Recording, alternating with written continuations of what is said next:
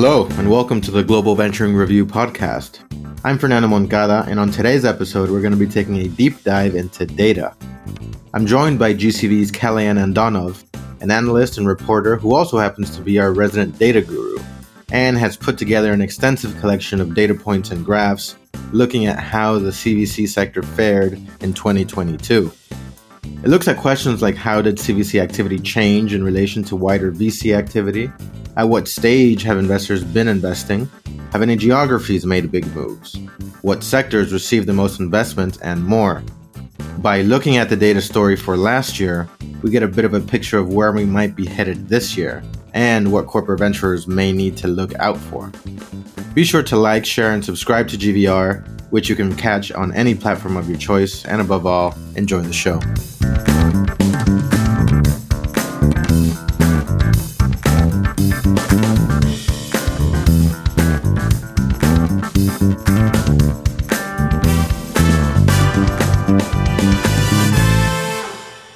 Hey, Cal, welcome back to the show and Happy New Year, by the way. Or I don't know, is it too late to say Happy New Year at this point? No, Happy New Year.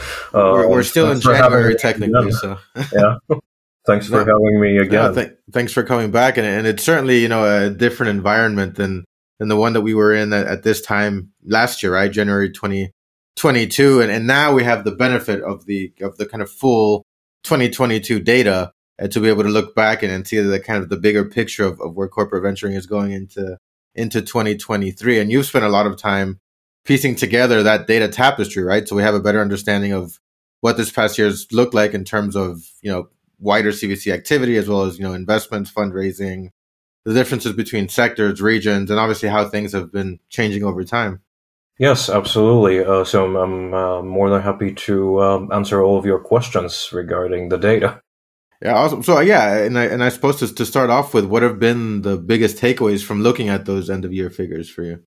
There are some exciting takeaways. So I guess the biggest one and the most salient one that came out was the paths of corporate venture investors and the rest of venture capital investors seem to have diverged, and in a very significant way last year. So the overall VC deal numbers globally went down by 25%, but the CVC deal numbers fall by just 2%. So that's a significant difference by any measure. And on top of that, we also had a record number of new CVC units being launched in 2022, which was also a very big news. Geographically, there were some regions like the UK, France, Germany, Singapore, and Canada that did see a rise in corporate-backed deals versus the previous year, versus 2021, which was, a sort of a boom year. Yeah. So that was, to say the least. Yeah, that was quite an interesting finding.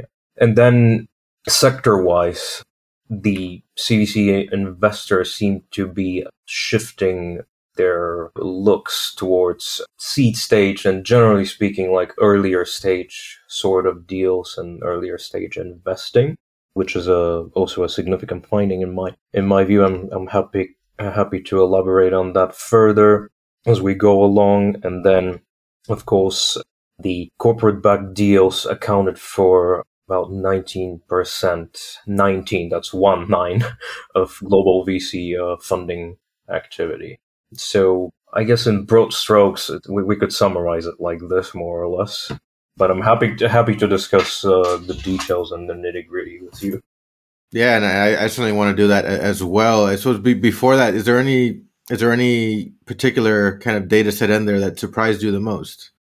The one that surprised me the most, I would say probably the fact that CVC deal numbers fell by so little with respect, vis-a-vis the VC deals that fell by 25%, CVC deals fell by just 2%. So that was a big surprise to me in the beginning, because more or less if you look at basically global VC data and global CVC data, the CVC data seems to be sort of a mirror image or a reflection, but there was this divergence last year. So that was one thing that did surprise me a lot. And also the newly launched CVCs hitting a record number. That was also, I guess, pretty noteworthy. Yeah.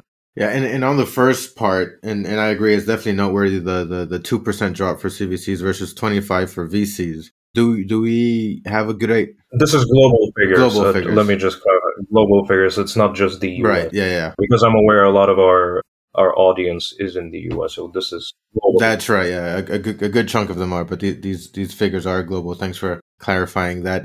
But it's still a massive difference, right? 2% versus 25. Do we have an idea of why CVCs were able to weather the storm better, as it were? I mean, I have a few theories, but and I'm happy to discuss them. See, we like theories. but I'm not sure if they coincide like 100% with reality. So one of them would obviously be that maybe CVCs have been well capitalized after the raging bull market we saw in 2021 and even in part 2020. A lot of them have probably scored a good number of exits, and they have been recapitalized and refunded, and likely some of their C-suite committee members may have seen the actual financial, not just the strategic, but also the financial benefit of doing VC and minority stake investing. I speak. So that's that could be one explanation, and the other explanation, which would not be as positive, I suppose, is there might just be a lag in the data. So we can't completely rule that one out until we have more data and see how things unfold in the next say couple quarters. So that could be another possible explanation. That's interesting. And on the second point that you mentioned there, that that there's a rise in the corporate backed deals as a percentage of total VC deals. So I think in 2022 it was at 19, which, if I'm not mistaken, that year-on-year increase is about, in the percentage, is about equal to the previous 9 years or something like that, between 2021 and I think 2012. I think it was there was that kind of that 4% increase. But is that, could we attribute that just to the increase in the corporate backed deals, or is it also skewed slightly versus the big decrease right. in total VC? Yeah, I mean it could partly be because of that. To be honest, it might have been just skewed by one number, meaning the CVC number remaining relatively stable versus the previous year, or relatively unchanged versus the total global VC deals going down. So it does get, this sort of number is prone to, suffering from this kind of distortion. That's right. But that said, we do, if I'm not mistaken, even in absolute terms, right, the number of active corporates has been roughly going up, right? Obviously, with the exception of 2021, but I mean, the trajectory has been very positive. With the exception of 2022. Right, that's right, because it came down from 2021. Yeah. That's right. But yeah, I mean, roughly the number of active corporates. And the way we define active corporates is any corporation, whether with a specific CVC unit or without one, that has invested in at least one minority stake deals. So yes, that sort of number over the past slightly more than a decade now has been growing in a very sort of compounding and almost exponential way. But yeah, we did see a slight slowdown in 2020, and I guess given the fact that we no longer live in an accommodative monetary environment, or not as accommodative as we have been living in the past decade or so, and in particular the past 2 years, before 2022, that is. Yeah, I mean, some sort of drop, some sort of correction is to be expected. And, to be honest, some of these active corporates, are the sort of corporates that might occasionally, a lot of them are, the sort of corporates that are not necessarily regular investors, but they're the sort of corporates that might occasionally take a minority stake in a startup deal or something like that. So even if, my guess would be that even if some of them have done so, a lot of them might have been reluctant to publicize it. So there's no way that could get reflected into the data, if you see what I mean. Because you don't want to necessarily publicize something like that when there is, fears of a looming recession going on, everyone being scared by what the next move of the Federal Reserve Bank or, of the whatever central bank in the specific country might be. You probably don't want to, be too vocal about engaging in investing in what's known to be the riskiest asset class. So yeah. Yeah, I mean, it is risky, obviously, by its very nature, but also we have seen, a few, well, not a few, but quite a few headlines over the past year of kind of, CVC units shutting up shop, especially like, in the crypto sphere, which has just gotten demolished this year, generally speaking, but then that's also, trickled down to their... Well, the price of Bitcoin seems to have recovered since the bottom around the FTX Alameda fiasco, but obviously nowhere near the all-time high, the peak that it was. Yeah, exactly. So yeah, that's had a downstream effect anyway on those respective venturing. Well, obviously, in the FTX case, that's just gone. Oh yeah, for obvious reasons. Another theme that's kind of emerged from this data, which you mentioned earlier, was the shift away from the more later stage rounds and the bigger deals into the more earlier and seed stage. What implications can we draw from that?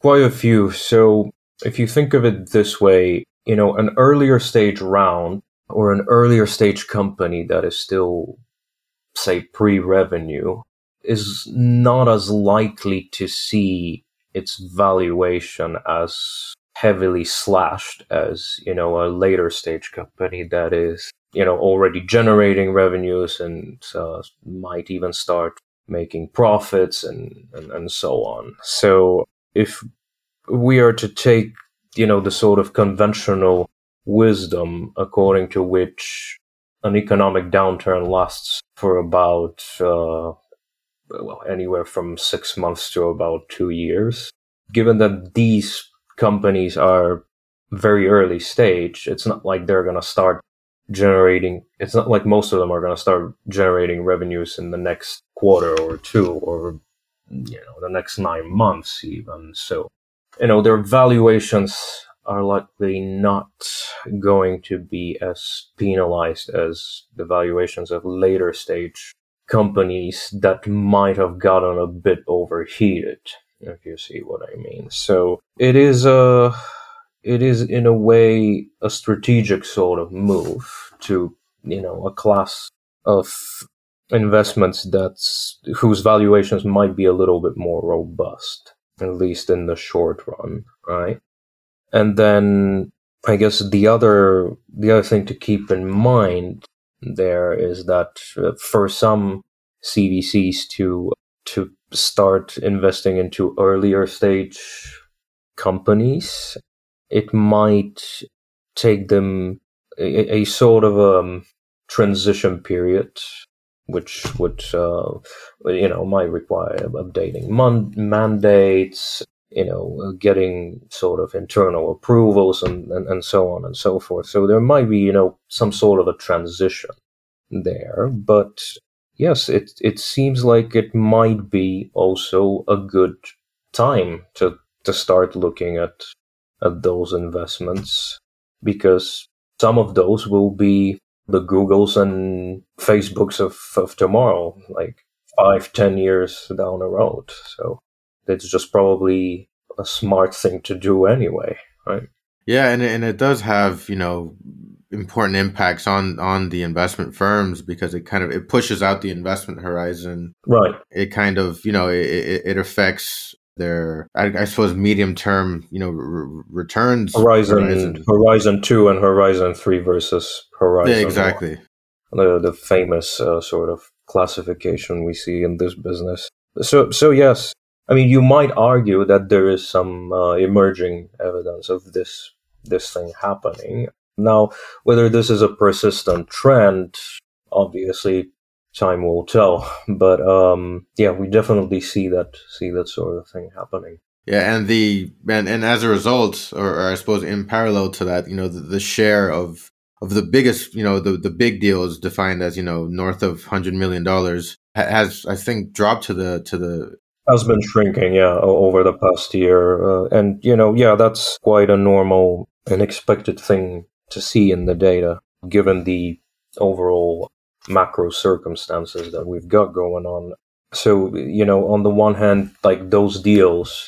So if you're a startup raising like $100 million plus, that kind of implies you're a unicorn, and if you are a unicorn, more than likely you've seen your valuation slashed, right, over the past year. And so it's unfortunately we don't have data on how many of those rounds have been down rounds, but we could imagine that a fair bit, right? So it's quite, I guess, quite normal, on the one hand, for investors to be reluctant to commit more cash into that sort of deal. That could be a down round. And I mean, that's not to say that they won't, but on the whole, they might just be less willing to do so. And, on part of the startups, they also realize that, if they're having a down round because, their valuation has been slashed from like, I don't know, say 9 billion to 4.5 billion, that's probably not the best time to raise capital. Exactly, yeah. So to speak. So it's like, or at least not to raise equity, right? They can still go to debt. Oh yeah, or at least not to raise equity anyway, right. So yeah, it's a bit of a vicious circle in there in a way. And if you look at the small size deals and the respectively the earlier stage, because the smaller size deals are normally raised by earlier stage companies. So yeah, we did see an increase over the past year. So yeah, that's like case in point, suggesting what we just talked about, the shift towards earlier stage sort of deals, earlier stage portfolio companies seeking opportunities at that stage. Where we've seen perhaps less significant change is in kind of when we break things down by region, right? So you still have the three big ones, which are obviously North America, Europe, Asia, and everyone else is kind of lagging behind. But to what extent are there kind of movers and shakers among the other geographies, and what can we take from that? Yeah, like I mentioned, there were a few countries where we did see a larger number of deals, of corporate-backed deals anyway, than in 2021, previous year. So that was in in places like the UK, France, Germany, Canada, Singapore. So yeah, this does suggest, because we have been seeing that over the past like couple quarters. So that does suggest there might be, a more sort of permanent move of some capital towards those geographies. And also there were, in terms of regional differences in the funding initiatives area, we did see slightly more in Europe than in other regions in 2022. So yeah, there seems to be like money never sleeps and is like seeking opportunities to be invested in, so to speak. And in terms of where it's invested, I think the three biggest sectors tend to be IT, finance, and health, right? Although I think, and if I'm not mistaken, I'll have to refer back to the graph, but I think health went down from 2021 to 2022, but then the other two big ones like increased, right?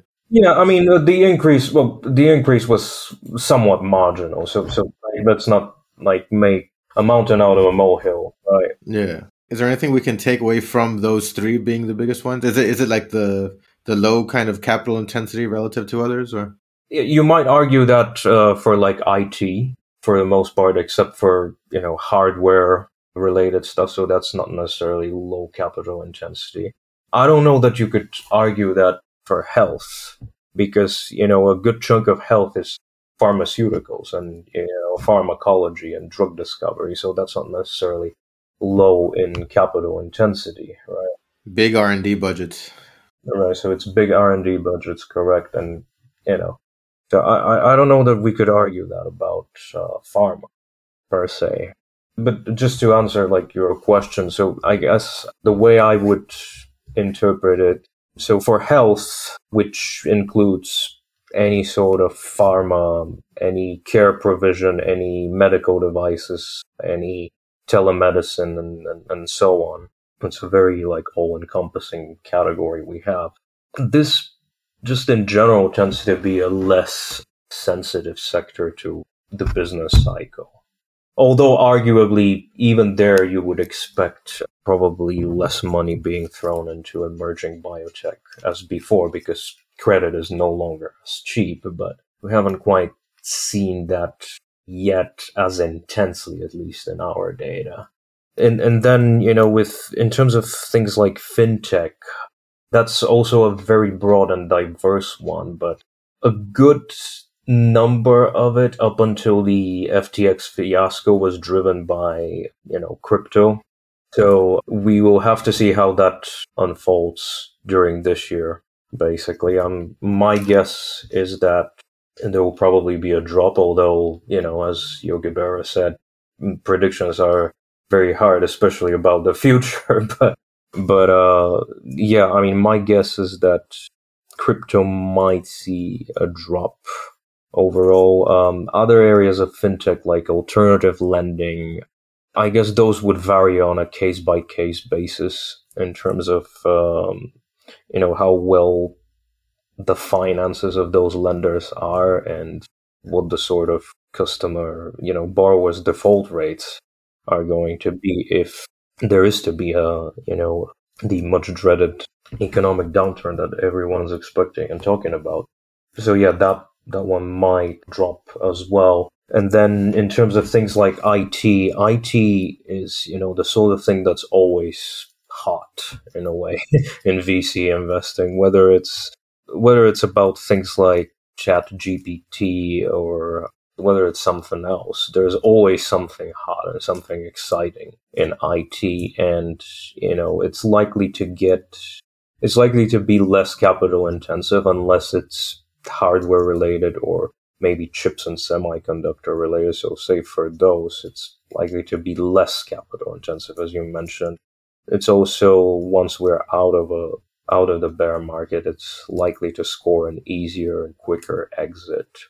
So you have corporates from across all sectors investing in a lot of IT tech, broadly speaking. Anything from oil and gas to banks and finance to the big tech like Google, Microsoft, and so on. They're all investing in a lot of IT things. So there's almost never like shortage of interest in IT in a way.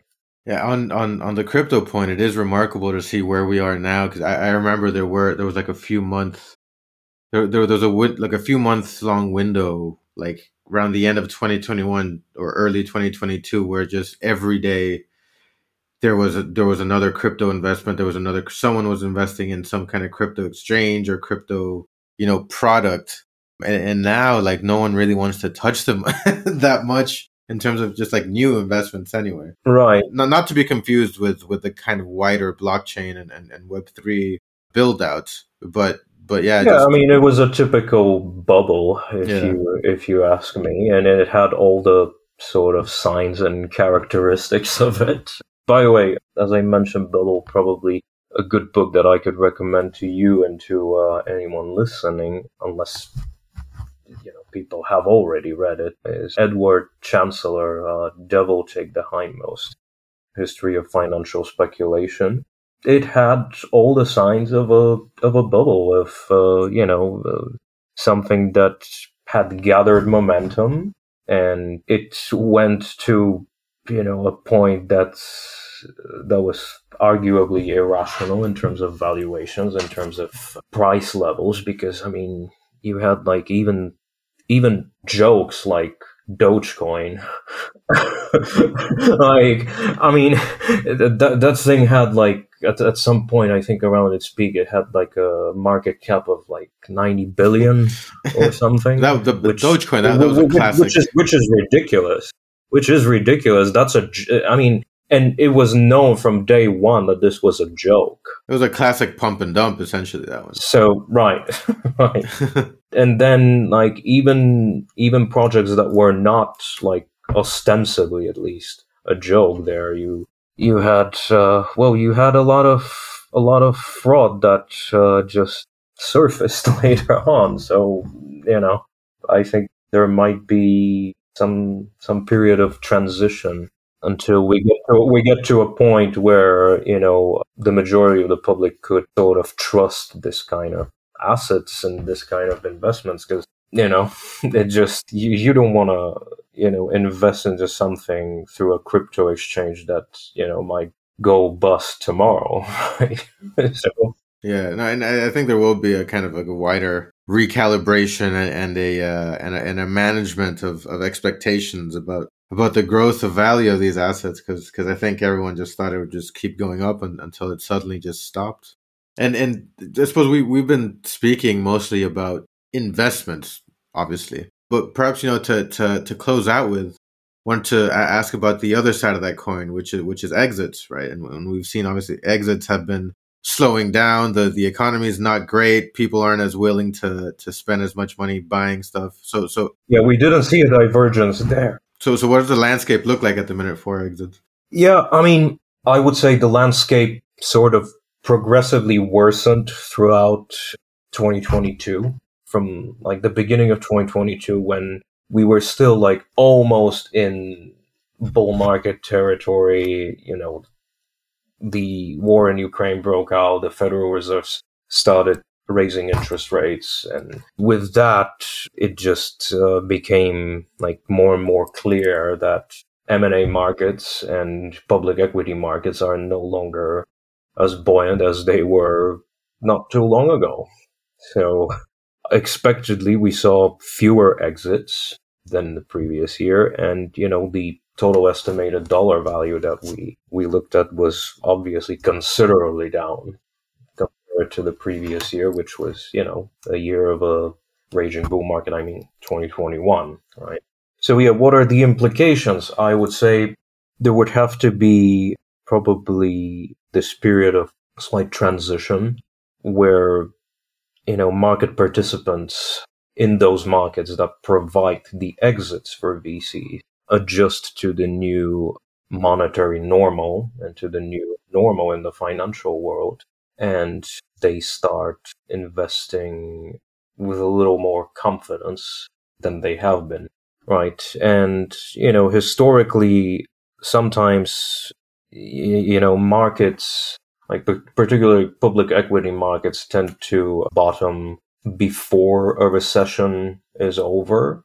So, that could be sometime in the next 12 months. We don't know.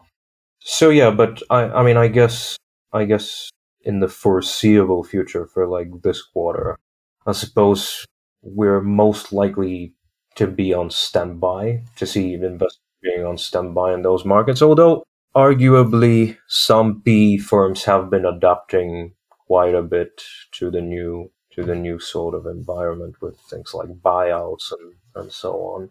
So it still remains to be seen, basically. I don't know if my answer is being very helpful here, but no, yeah, and I think certainly what we can conclude in the short term is that probably for CVCs going for the quick wins probably isn't the best idea. Might need to lengthen that horizon a bit, and encouragingly, a lot of the investors I've spoken to have said that, yeah, the economy is not great and the outlook's not is a bit cloudy, but we're in this for 7-10 years at a time. Right. So yeah. So it's not like they're doing day trading or anything. Yeah, exactly. Or doing crypto investing or anything like that. Exactly. No, so they're quite focused on just keeping the ship steady and I suppose doubling down or focusing down on their thesis. And yeah, I and just staying the course. Exactly. Right? Yeah. So I mean, probably the Series Fs are going to be few and far between in the near future, but over time they'll surely come back. Yeah, they'll probably come back, and even though they might be fewer, if everyone in the syndicate is still a committed investor, they will probably continue to invest even in Series Fs and so on. Yeah, well, they'll certainly be keen to anyway. All right, well, thank you so much for putting all this data together for us, which, by the way, anyone listening can check out on globalventuring.com, and we'll be adding a link to that collection of data in the show notes, so keep an eye out for that. Thank you for having me. Of course, and I look forward to having you again in the near future. Likewise. Have a good one. That's it from us this week. Be sure to subscribe to the Global Venturing Review, which you can catch on Apple Podcasts, Spotify, SoundCloud, Stitcher, or wherever else you choose to listen to your audio content. I have been Fernando Moncada. Our sound engineer is Mark Chatterley from In-Ear Production, whose great work you can check out at inearproduction.com.